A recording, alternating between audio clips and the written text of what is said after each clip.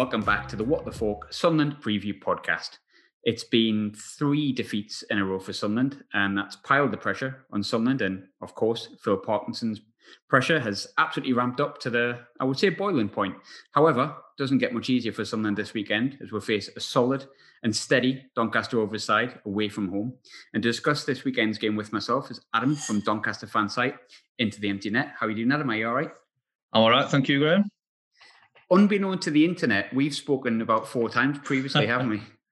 Indeed, yes. It's one thing or another. It's just never got out there to the world, has it? It hasn't, but unbeknown to everyone listening to this, they think we're strangers. We're actually best mates. Best ever. Well, you're my favourite Doncaster fan, but you're my only one, so I don't know if it's a backhanded compliment. But we'll go straight into it. Darren Moore is a guy that I really like as a person. I think he's a really good manager. He's been in charge for, you could say, a good spell of time, especially in modern day. Currently has you in 10th, but what are Donny fans making of Darren Moore at the minute? Yeah, I mean, he's pretty much universally popular around these parts. Since he came in as manager, he's done a great job, really fostered a positive attitude around the club, I suppose. All of the players really seem to buy into his philosophies. We play good football, which I think for the fans, I know most clubs will be the same, but ever since Sean O'Driscoll's days in charge, I think the fans have kind of demanded and expected a certain standard of football, at least for this level. And, managers before who've not met that, people like Paul Dickov and at times Darren Ferguson, I suppose, it's been easy to get on their backs, but Darren Moore, his sides try and play football the right way. It tries to be attacking, but also sensible and pragmatic. It's not to the detriment of defence. And obviously Darren was a defender himself. He's been here a year and a bit now, and I can't think of any real bad spells. We were a little bit inconsistent, I think, at best of times. But, in terms of Darren Moore, his attitude, his playing style, everything he brings in is great. And he's certainly got the ear of a lot of top clubs, to get them young players in on loan. He's come through the academy system as a coach himself. So that's a big benefit as well. I think players often, they do want to come and play for him. Yeah, and I think, I think a lot of people, when you mention the name Darren Moore, maybe in the whole spectrum of things, maybe not League One people, Championship fans, Premiership fans will look at what he did at West Brom, and I think people were quite surprised he got sacked from there. And although West Brom went on and got promoted under Bilic, I think West Brom, when he was in charge, was a bit different. So he came with a good pedigree anyway, quite surprising sacking. Do you worry that you might lose him anytime soon, or do you think he's here for the long haul? Yeah, I mean, I think any manager that has that kind of reputation, with, especially from a higher level, he spent most of his playing career in Championship and in Premier League. Yeah, it's always a worry, and I think a few jobs have come up recently that we've thought, oh, maybe he'll get a look in there. Sheffield Wednesday, I know Derby jobs available at the minute. He used to play for Derby, but the thing with Darren is he really seems to buy into the whole club philosophy, and when he joined, he really talks up the Club Doncaster model that we've got, where we're integrated with the rugby team and with the women's team. And because Darren was here for a player in the 90s as well, as a spell, he knows the town, he knows the area. He was happy to come and move up here as well from where he was based down in Birmingham. So in terms of Darren himself, I would have no worries about him staying for the project for the long term. Obviously, his ability is the only thing that might take him away, is that he is that well sought after, I think, and well thought of in football in this country, that eventually a team might come in with an offer that he can't refuse, and that would be fair enough, I suppose, as long as they are, an upwardly mobile club doing things the right way and, probably in the Championship, then, yeah, it wouldn't surprise me if he went. He's probably the first manager we've had since O'Driscoll, really.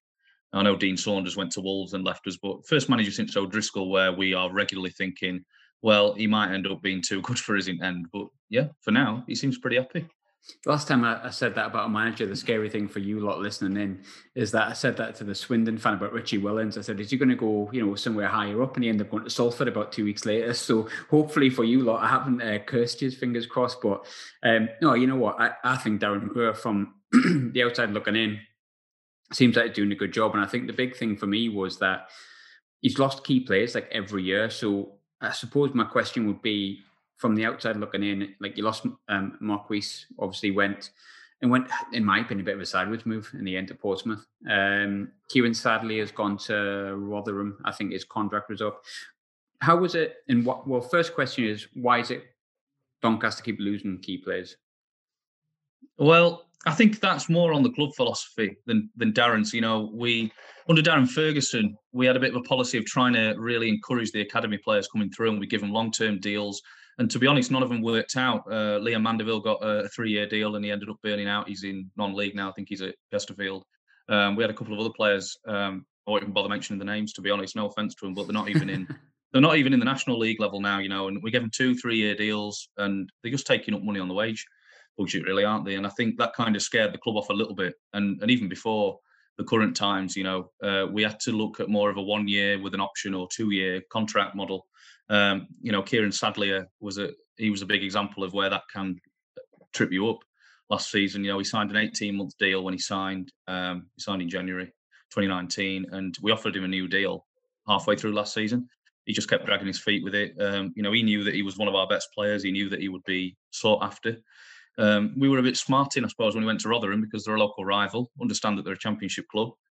But that is probably the main reason for that. John Marquis is a little bit different. I think that's a classic case of a player outgrowing the club a little bit. You know, teams like Portsmouth, teams like Sunderland, we know came in for him, have got that money they can offer, and we are not in a position to turn down £1-2 million for players regularly. I mean, we have done that with Ben Whiteman this summer, but yeah, I think there's an understanding for any manager that comes into Doncaster that players probably aren't going to stick around long term if they are very good players, because unless we can get into the Championship, the top players in our team are going to be snapped up by sides like that, sides like Rotherham and teams like Portsmouth, who are, you know, capable of moving into the Championship probably a little easier than we are, which is nothing against us, our level or anything, but I don't think anyone really begrudged Marquis moving. And sadly, as I say, going to Rotherham were a bit unfortunate, but again, understandable. And I don't think there's any problem with our contract model. 2 years, 3 years every now and then. Can't think of a single player other than Ben Whiteman who's got a 3-year deal. Yeah, it's just a case of managing expectations in that regard, I think. Talking about like losing players, the second part of my question was going to be, despite whoever you lose, and I know it's gone 6th to like, I think 8th last year or 10th, and then 10th this year. For the players that you lost in the overhaul that you had, because you lost more than just Marquis last year, how good is the recruitment team in getting players in that can, because you're still in with a chance of playoffs since you've lost your big players, you never drop really far down. You're always there or thereabouts. So how good is the recruitment model, and who's responsible for that? Yeah, well, that's the thing, isn't it? You know, we've got a bit of a next man up attitude. It's changed a lot the last few years, the recruitment, because we've had quite a turnover of managers, not through sackings, just through them moving on or whatever. When Darren Moore came in, I think we kind of reassessed, went further down the road, as I was on about, with the 2-year contract model, and we brought in Adam Henshaw as our head of recruitment from Shrewsbury. Yeah, and he'd got players, a good knack for getting young players on loan there that have ended up going on to better things. Lewis, is it Lewis? Oh, I can't remember his name. You know, the Welsh. No, Daniel James. Sorry, Daniel James. Yes, at Manchester United now. Yes, got him on loan. They got Dean Henderson on loan at Shrewsbury. A couple of players like that who, you know, obviously making their first steps in professional football and have now gone on to being internationals. Yeah. So he's brought a bit of that to the table. I think Darren has got the knowledge and the contacts himself through his experience in the game at the top level. We tend to look at younger players. We do go into the loan market, but it's for players with a very good reputation. Players like Tyrese John-Jules from Arsenal. He's made a good start this season. Josh Sims is coming on loan from Southampton. Matt Smith from Man City. Again, young players, 20 to 21 years old, but players who have clearly got that ability and are expecting to be playing in the top 2 leagues in the years to come. When we lose players, it is just a case of finding a suitable person who can come in, whether that's just on loan for the year, whether it's on a permanent deal, and kind of try and rebuild the squad that way. And we've got used to it. It's been 2, 3, 4 seasons in a row now where the summer is involved, big turnover of players, bringing in just about a dozen new players. Last season it worked. We lost quite a good chunk of the team that got to the playoffs. You know, Marquis left. We lost players like Andy Butler. I know he's back now. Downing went as well, didn't he? Was it Downing that went? Downing, yeah, he went to Portsmouth as well. When we're talking about recruitment, you talked about like the loan players that you brought in, but that's been a successful model for you for a while, because Herbie Kane was one of your better players. I mean, I think for a long time at Sunderland, we were quite good with bringing in the likes of Alonso, Welbeck, Danny Rose in the Premiership. But it would get frustrating because then those players would leave and go on to bigger and better things. That happens sometimes to yourself, but do you think that the loan model is to be used correctly in this division? Do you think Doncaster are a good model for how to use the loan system right? Yes, I think so. It does divide fans. It divides our fans. I think every club wants their team to bring through your own players, local players. I think in the modern world, in the modern game, especially in League One and League Two, using the loan market intelligently is a way to really give yourself an extra, just a little kick, an extra boost. I'm not sure. Well, I know we wouldn't have made the playoffs 2 seasons ago if we didn't have those loan players. Malik Wilkes scored 15, 16 goals. Herbie Kane was superb in midfield. You know, you don't have to fill your team with them, but if you get the right balance with it and you get some real quality players in, I don't see the problem with the loan market. Getting a player on a 1 year loan from a Premier League team, it's not any different to me than getting a player on a 1 year permanent contract. You know, it's Yeah. just the way things are now. I'm a fan of the loan system because we use it right. We bring in players with that quality. Grant McCann did a good job with it. Darren Moore's done an excellent job with it as well so far. Players that we've got this season like Sims and Matt Smith, they're excellent. So when it comes to previous managers, you spoke about Gavin McCann, Grant McCann. Gavin McCann's obviously one of our former players. With Grant McCann, I remember when he went to Hull, and let's just say that really hasn't worked out for him at all. I didn't mean to stop you in your tracks there, but I'm kind of curious. What's Doncaster fans' opinions of Grant McCann now? Oh, I mean, not good. Let's put it that way. He is not a popular man around here at all. It's a real shame because that year he had here, everybody really was galvanised. He was fantastic at whipping up the fans, and the way that we played was it was very like in your face, no fear style, which we're not used to really seeing. We've very always been pragmatic, patient football kind of thing. He did a great job that year, but the way that he left, the manner of his departure, really, really left a sour taste. And I think the main reason for that is because he didn't practice what he preached. As that summer was coming up to starting after the playoffs, you know, he made a big song and dance about loyalty and wanting to be here, kind of thing. All those kind of things that managers say about players who were out of contract. Players like Danny Andrew went to Fleetwood. Andy Butler was one of them as well. He ended up at Scunthorpe. Marco Morosi left for Coventry. A lot of players who were out of contract who we'd offered new deals to. And Grant McCann was kind of publicly not slating them, I suppose, but kind of getting on at them and saying, well, if they don't want to be here, they can leave. And I want players who want to play for Doncaster. And he did make a big thing about Danny Andrew in particular leaving, saying that he didn't deserve the contract that we'd offered him and basically, you know, stuff you. And then 3-4 days after that was all over the press. Hull City had come in for him and he was gone in a flash. So it left a very bad taste. A lot of Rovers fans call him the Snake. And I think many of us were looking forward to playing Hull this season if there were any fans in, because I think he'd probably get dogs abuse.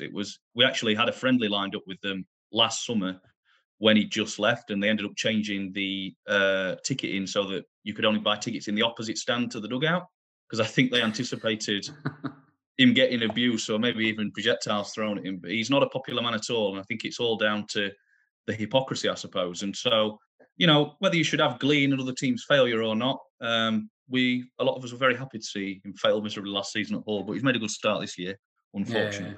he's done all right. He brought in a lot of because he signed Malik Wilkes, didn't he? He brought him Yes. in permanently and stuff like that. So because he nicked obviously George Honeyman from us and stuff like that. But I remember being surprised he did so badly. Then I looked at the players that he'd signed, and I was like, well, he's pretty much signed a League One team, so maybe it's not a surprise he's doing sort of all right this season. Back onto the team that you have at the moment. Obviously, there's been, like any League One team, a host of changes in the squad. You've already mentioned the three that have really stuck out for me. Josh Sims, obviously from Southampton, and Matt Smith has come in from City. I think John Jules is out injured on Saturday. But how good have Yes. those three been? Because they've come from Arsenal, City, Southampton, three big clubs realistically. Yeah, they've been fantastic. I mean, we've only seen any of them for half a dozen games or so due to, well, we'd signed Sims and Smith late in the window and John Jules unfortunately got injured. But they all just look a cut above, in my opinion. You know, players who've been schooled in those top academies, they've got that extra yard of pace and they've got that extra bit about them intelligently on the ball and stuff. Bit more quality than really anyone who's not gone through those academies has got. They're just difference makers. He's come in, he got an assist on his debut, scored in the next game and another assist, and he's just kept it going. His pace is unbelievable for a player at this level, and he's not one of those rapid wingers where you just see them bombing up and down. It's just he sets off and he just has that extra yard that most players in this league, especially defenders, don't have. Smith has tied everything together really nicely in midfield. That was the last position we really needed to replace from last season. Ben Sheaf we had on loan. He was like From the Arsenal kind as of well, wasn't he? Ben yeah, Sheaf, that's yeah. right. Kind of the holding midfielder, but he would switch very fluidly with Ben Whiteman in the roles. One would drop back, one would take the ball on further forward, and without the player to complement Whiteman for the first few games, we were a little bit lost in midfield because we only really had more attack-minded midfielders. And when Smith's come in, played alongside Whiteman, he's really just tied everything together really nicely, and he's also been able to get forward and contribute further forward. Scored against Wimbledon a couple of weeks ago. So they've just had that extra bit of quality. And again, as I said before, players that we wouldn't be able to get that kind of quality permanently. We wouldn't be able to find that kind of quality from other teams at this level. So to get players from Arsenal and Manchester City on loan, it's a big help. John Jules as well. He scored a fantastic goal at Charlton, and he just looks very good. He looks quality. Whether he can get fit again and get the goals will be another story, but we're definitely hopeful. Talking of sort of players that you've brought in as well, I think I was going to ask who else there is to watch. I know for a fact James Coppinger will always have to be watched until he's about 75, because I think he's been playing since he was about 12 and he's now, what, 62, 63? But which other players should we be looking out for? Where is it that Doncaster, you think, could damage something? Because we are fragile. I've got to be honest, we are fragile at the moment.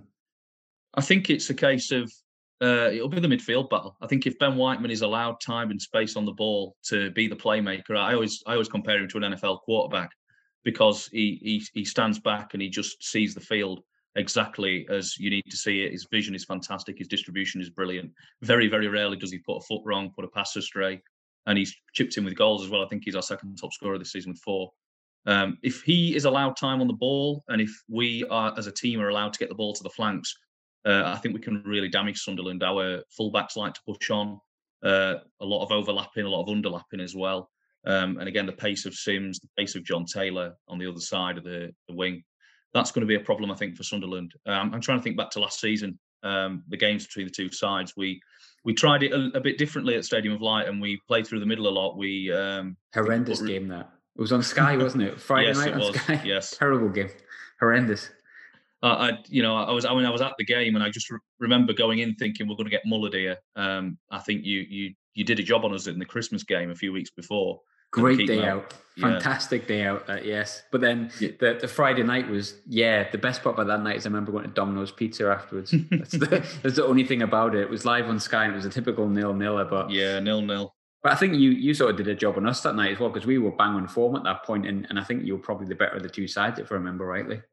Yeah, we did what we did. We changed it up because in the first game we were really overrunning midfield. I think it was whoever you had in midfield that day. I can't quite remember if it was it before Honeyman left or it might have been after. It was after.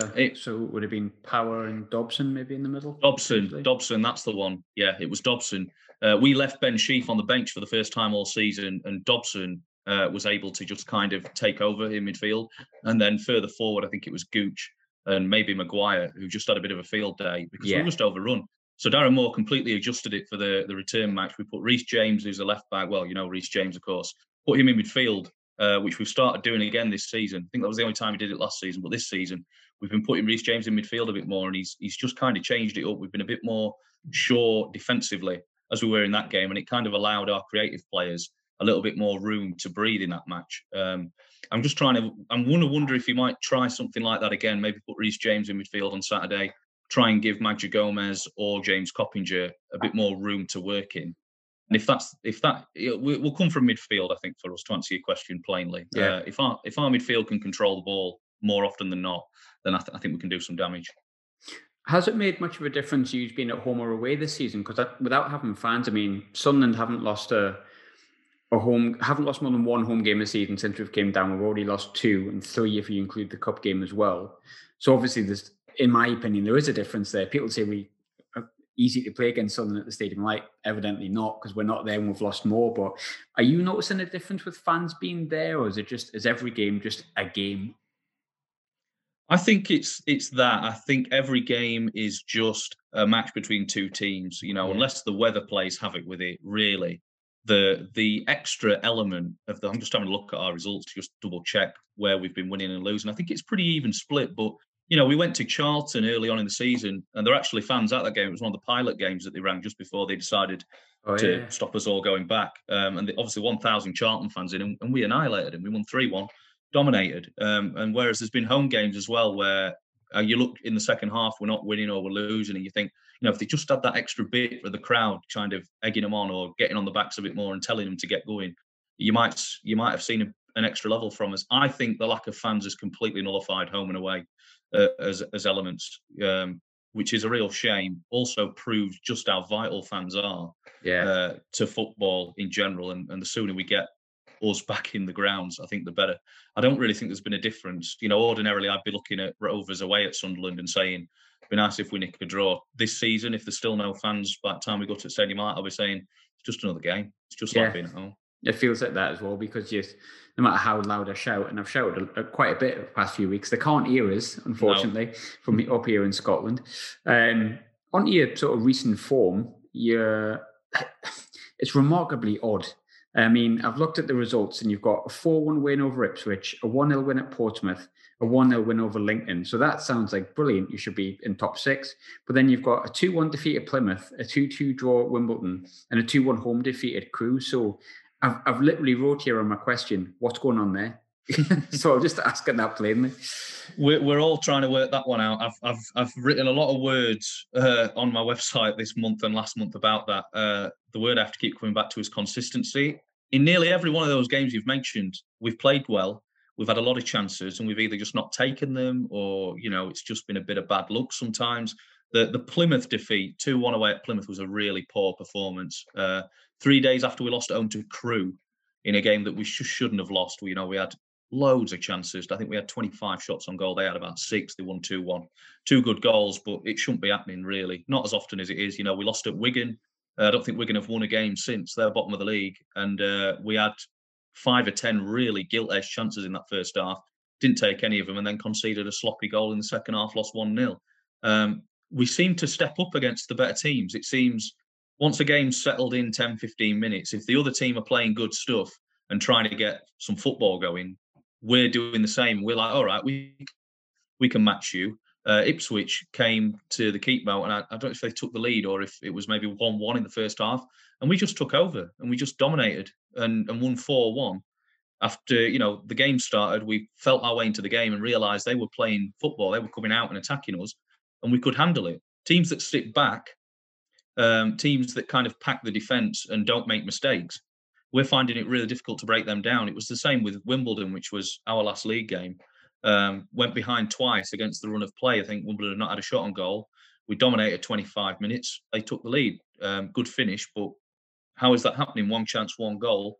We're not taking our chances. Luckily, we nicked a draw in the last minute thanks to a deflected Coppinger shot. But it's frustrating. However, it's a young side. We're still kind of trying to find the best 11. And I think that kind of consistency in game management doesn't really come in that first month or 2 of the season. I don't find it usually does anyway for these sorts of teams. We've got 5 or 6 new players playing, and we've had a few injuries at key times that have meant we've not really had a consistent run of 11 playing either. And I think that may be part of it. Maybe playing Saturday, Tuesday every week nearly as well isn't helping. But yeah, it's a weird season anyway as well, isn't it? Because it's like I think it was Eddie, a Gillingham fan I had on the other week, said it feels like a ghost season. But if you think of from the players' perspective, they had the best part of like 3 or 4 months off. They came back, and at this level as well, you've got a lot of people that could probably pinpoint across every side in the league that probably didn't know where their future was for a long time and were training by themselves. So I suppose you've got to take that into account as well. But I mean, basically, you're a dozen games into the season. I think if you're classing all the games, including your league games, I think you've basically won half of them. Is that right? Yes, that's right. So if you could, how would you sum up the opening quarter of the season, like in terms of, are you positive moving forward? Is anything that's concerning you that you hope doesn't turn into a problem on a regular basis? Or how would you sum it up? I think it's been a decent start. I'm certainly more happy than not. I think we've got a lot of good pieces in place. Keeping players fit is going to be crucial because we don't have a massive squad. We seem to be very short on wingers despite signing 3 or 4. They keep getting injured. The big concern for me would be up front. We've only got 2 strikers. One of them is John Jules. He's injured. Okenabiri, who has scored a few goals in patches. He's been a bit inconsistent. I think he don't know if he responded very well to being dropped at the start of the season when we signed John Jules, because it looked like, for all intents and purposes, he was a guaranteed starter, Rock Enaberry, but didn't turn out to be the case. Darren Moore isn't one for picking favourites, I don't think, and I think he struggled to really get into the rhythm of the season again once he started coming in off the bench and when he's won his place back. But he has got a couple of goals. I think he's got 5 now. It's a decent return. Yeah. So the concern would be if John Jules stays out or if Okenabirhie drops form, then we're in a bit of trouble because we've not really got any academy strikers either. It would probably be a case of playing Coppinger up front just because he can do everything. But that'd be my main place of concern, would be getting the goals if we can't keep everybody fit. Otherwise, I think we're in good shape. Unfortunately, with the way the season's been scheduled, late starting, extended window, we're only 5 or 6 weeks off the transfer window opening again. And that means our best players are going to be in demand again. You know, we fought off some measly bids from Barnsley for Ben Whiteman all summer. Will he go in January? Will there be more interest in Tom Anderson? Will we be able to keep Josh Sims, players like that? That's a concern for a month or 2 down the road.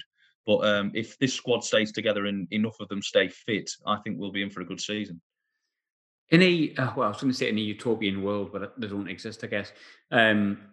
Because of how close you were to getting to Wembley a few years ago to play what would have been ourselves against Charlton, and also the way that you've performed and the certain individuals that you have, is Doncaster fans' aims to get into the playoffs? So is that kind of like top 10? Is that your aim? What is the aim at Doncaster? I think fans are disappointed if we don't mount a proper playoff push now.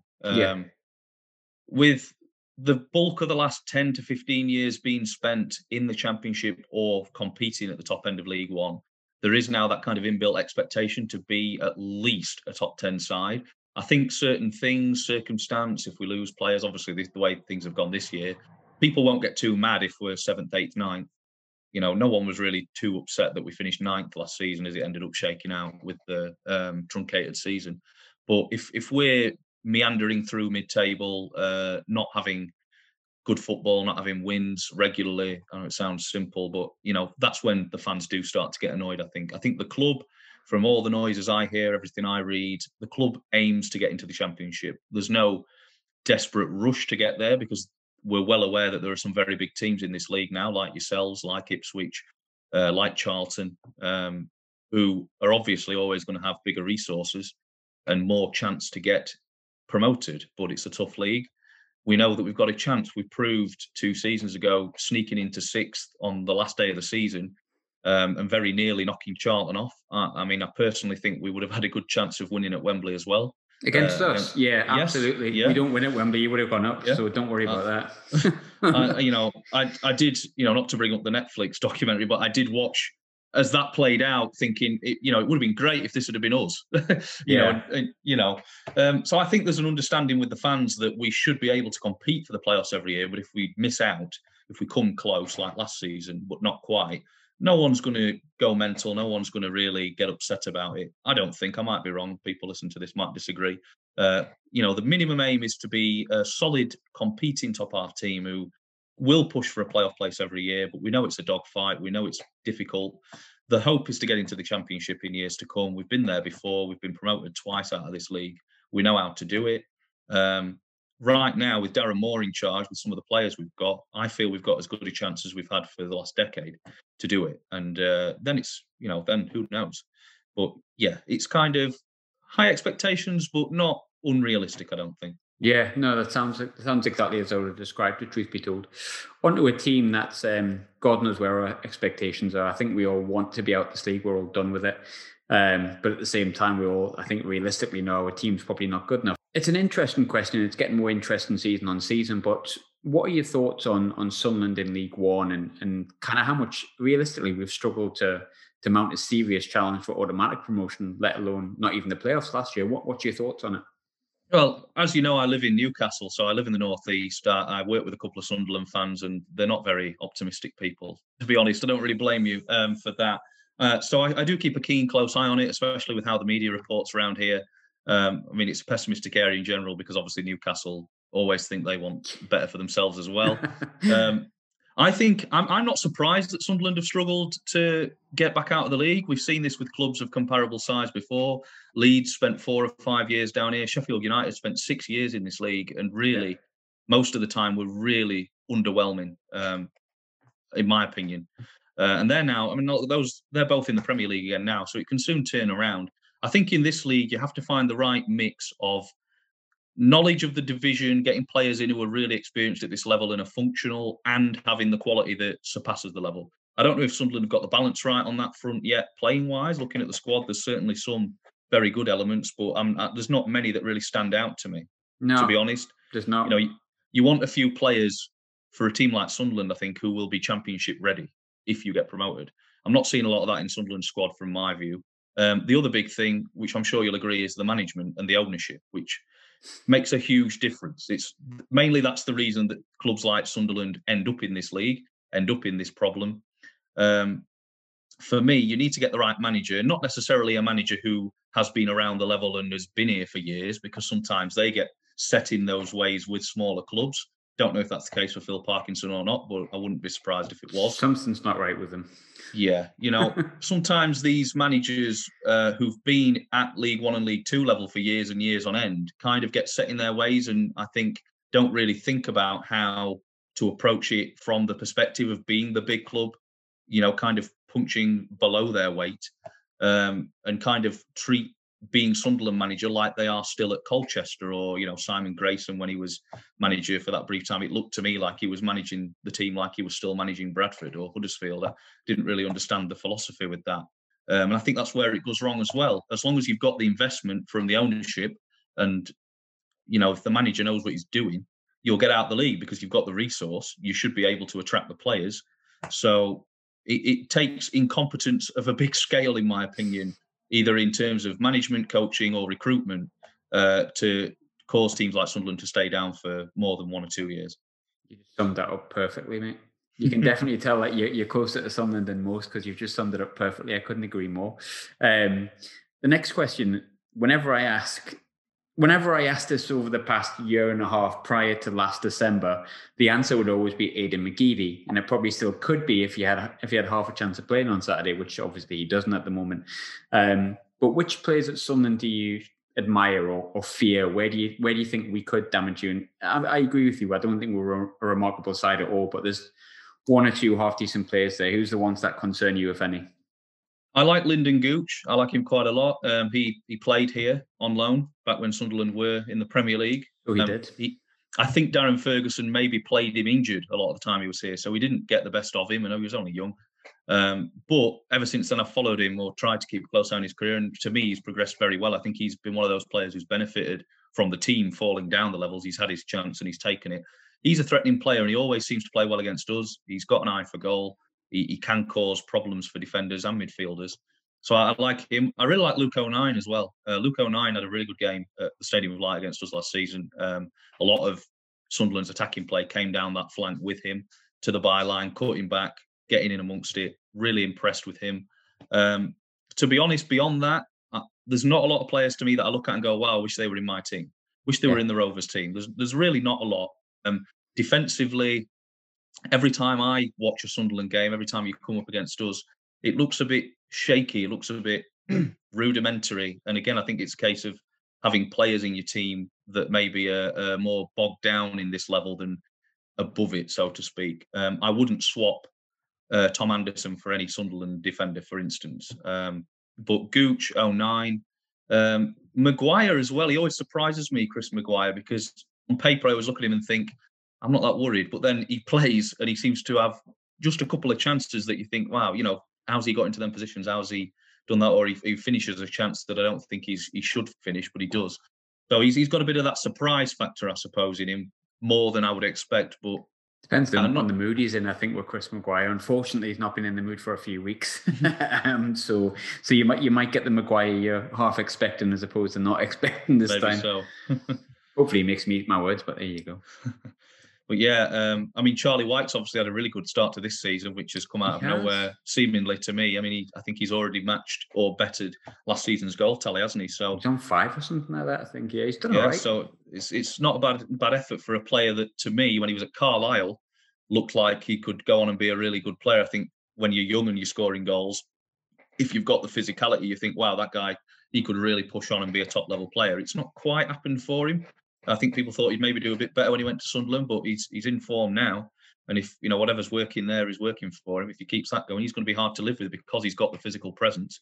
I'll be really interested to see how he does up against Tom Anderson and Joe Wright on Saturday. Actually, he's our best striker, but it's not a mean feat right at the minute with Will Grigg and Danny Graham being his league competitors. But on a serious note, I think it's easy to say, but he's had his first pre-season in him, as much as it's been a weird one since he's been here. So maybe it's just that. But he's looked, if not a world beater, he looks like he can score goals or lay them off these days, which is nice. But I'm very much in the same opinion of you. I don't think we're that much of a great side outside of a couple of players on their day. But I'm going to try and be positive going into Saturday's game, and I'm going to try and take us for a 1-0 win, because right when I'm least expecting someone to do all right, we end up doing okay, much like Doncaster last year, which many of us really enjoyed.